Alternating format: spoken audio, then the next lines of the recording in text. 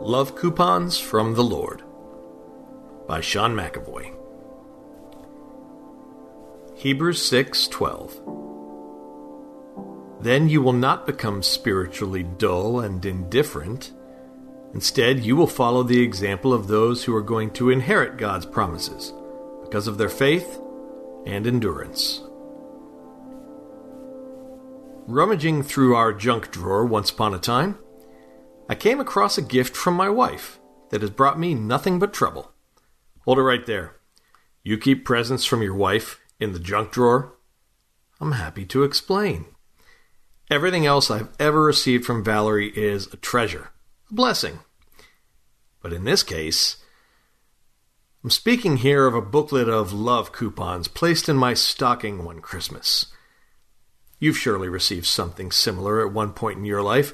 A bundle of certificates entitling the bearer, at his or her behest, to a smattering of various benefits such as back rubs, dates, baked goods, relaxation, respite from chores, or other goodies. Whoever invented these well-intended documents of doom wasn't a master of foresight. The problem doesn't lie in the sentiment, it's in the redemption. Flipping fondly through the long-lost book, I plucked out a coupon for a 30-minute massage and excitedly approached the one from whom the much-appreciated thought originated. Hey, look what I found. Do you think I could redeem this tonight? Body language is an amazing thing. Val said nothing, but her facial expression told me I might as well have been expired yogurt. Her lips didn't move, but I very clearly heard her say, "Are you kidding me? I'm overwhelmed and on my feet all day chasing down rambunctious children, and you have the audacity to bring me a coupon? If there's anybody who should be receiving a massage tonight, mister, it's me. In fact, if you really loved me, you'd know when I was too busy or moody or tired." And there it is. Something that had been designed to show her love to me had turned into something that demonstrated my perceived lack of love for her? How did that happen? Stupid coupons. Back into the junk drawer until you're more convenient to my wife, once the kids are out of the house. So, in need of unconditional promises I could count on, I pulled out the old concordance, seeking out scriptures about which I could pray, "Look what I found. Do you think I could redeem this tonight?" See, Valerie is human. I'm unwise. Our Father is neither. He loves us more than we can fathom, and He's put together quite a package of unbreakable promises that have no flaw in the redemption. We just have to faithfully submit them. Holding fast to promise in difficult times was a major theme for New Testament authors. Here are just a few examples of the encouragement they offer through telling us what's available to the believer through Christ. 1. Power, holiness, escape from temptation and worldliness. 2 Peter 1:4 says, "And by that same mighty power He has given us all of His rich and wonderful promises. He has promised that you will escape the decadence all around you caused by evil desires and that you will share in His divine nature."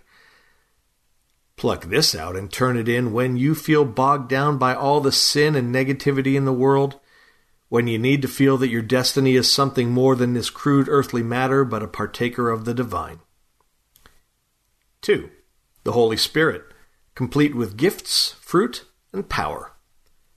Luke 24:49 says, "And now I will send the Holy Spirit, just as my Father promised. But stay here in the city until the Holy Spirit comes and fills you with power from heaven." Pluck this out and turn it in when you need to remember that Jesus did not leave you here alone. He sent His messenger to fill you with everything you need to know Him and make Him known. 3. Fellowship, joy, and eternal life. 1 John 2:24 and 25 says, "You must remain faithful to what you have been taught from the beginning. If you do, you will continue to live in fellowship with the Son and with the Father, and in this fellowship we enjoy the eternal life He promised us." Pluck this out and turn it in when you need to return to the first principles of the faith, being reminded of the benefits of walking with God. 4. Salvation, belonging, riches and blessings, being children of God. Ephesians 3:6 says, "And this is the secret plan. The Gentiles have an equal share with the Jews in all the riches inherited by God's children. Both groups have believed the good news, and both are part of the same body and enjoy together the promise of blessings through Christ Jesus." Pluck this out and turn it in when you are overtaken by selfishness or self-centeredness and need to focus on who you are as part of the church and an all-inheriting child of God. 5. Truth, confidence, assurance, life. Titus 1:2 says, "Truth gives them the confidence of eternal life, which God promised them before the world began, and He cannot lie." Pluck this out and turn it in when you feel let down by those around you, lost in the temporal rather than the eternal, or in need of knowing that God can't go back on His word. 6. Membership in the family, persecuted but free. Galatians 4:28 and 29 says, "And you, dear brothers and sisters, are children of the promise, just like Isaac. And we who are born of the Holy Spirit are persecuted by those who want us to keep the law, just as Isaac, the child of promise, was persecuted by Ishmael, the son of the slave wife." Pluck this out and turn it in when you are downtrodden by right and wrong, do and don't. You are born again free in the family of the Most High. 7. Trials, patience, endurance, the crown of life. James 1:12 says, "God blesses the people who patiently endure testing. Afterward, they will receive the crown of life that God has promised to those who love Him."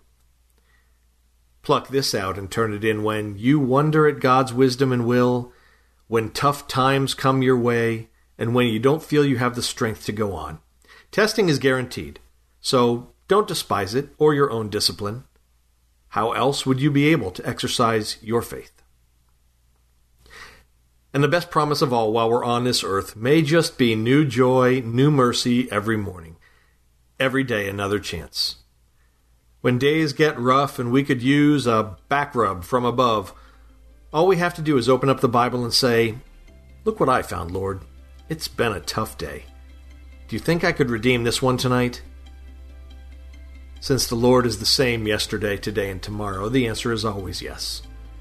Until one day we experience His ultimate promise of a new heaven and a new earth, and there will be no need of coupons.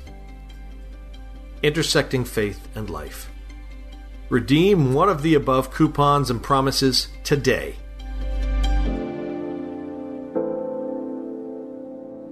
Hey listeners, thanks for joining us for the Crosswalk.com devotional podcast.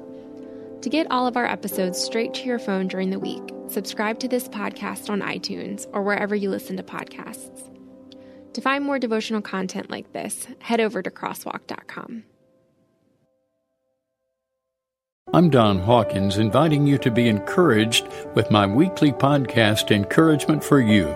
To subscribe, go to lifeaudio.com.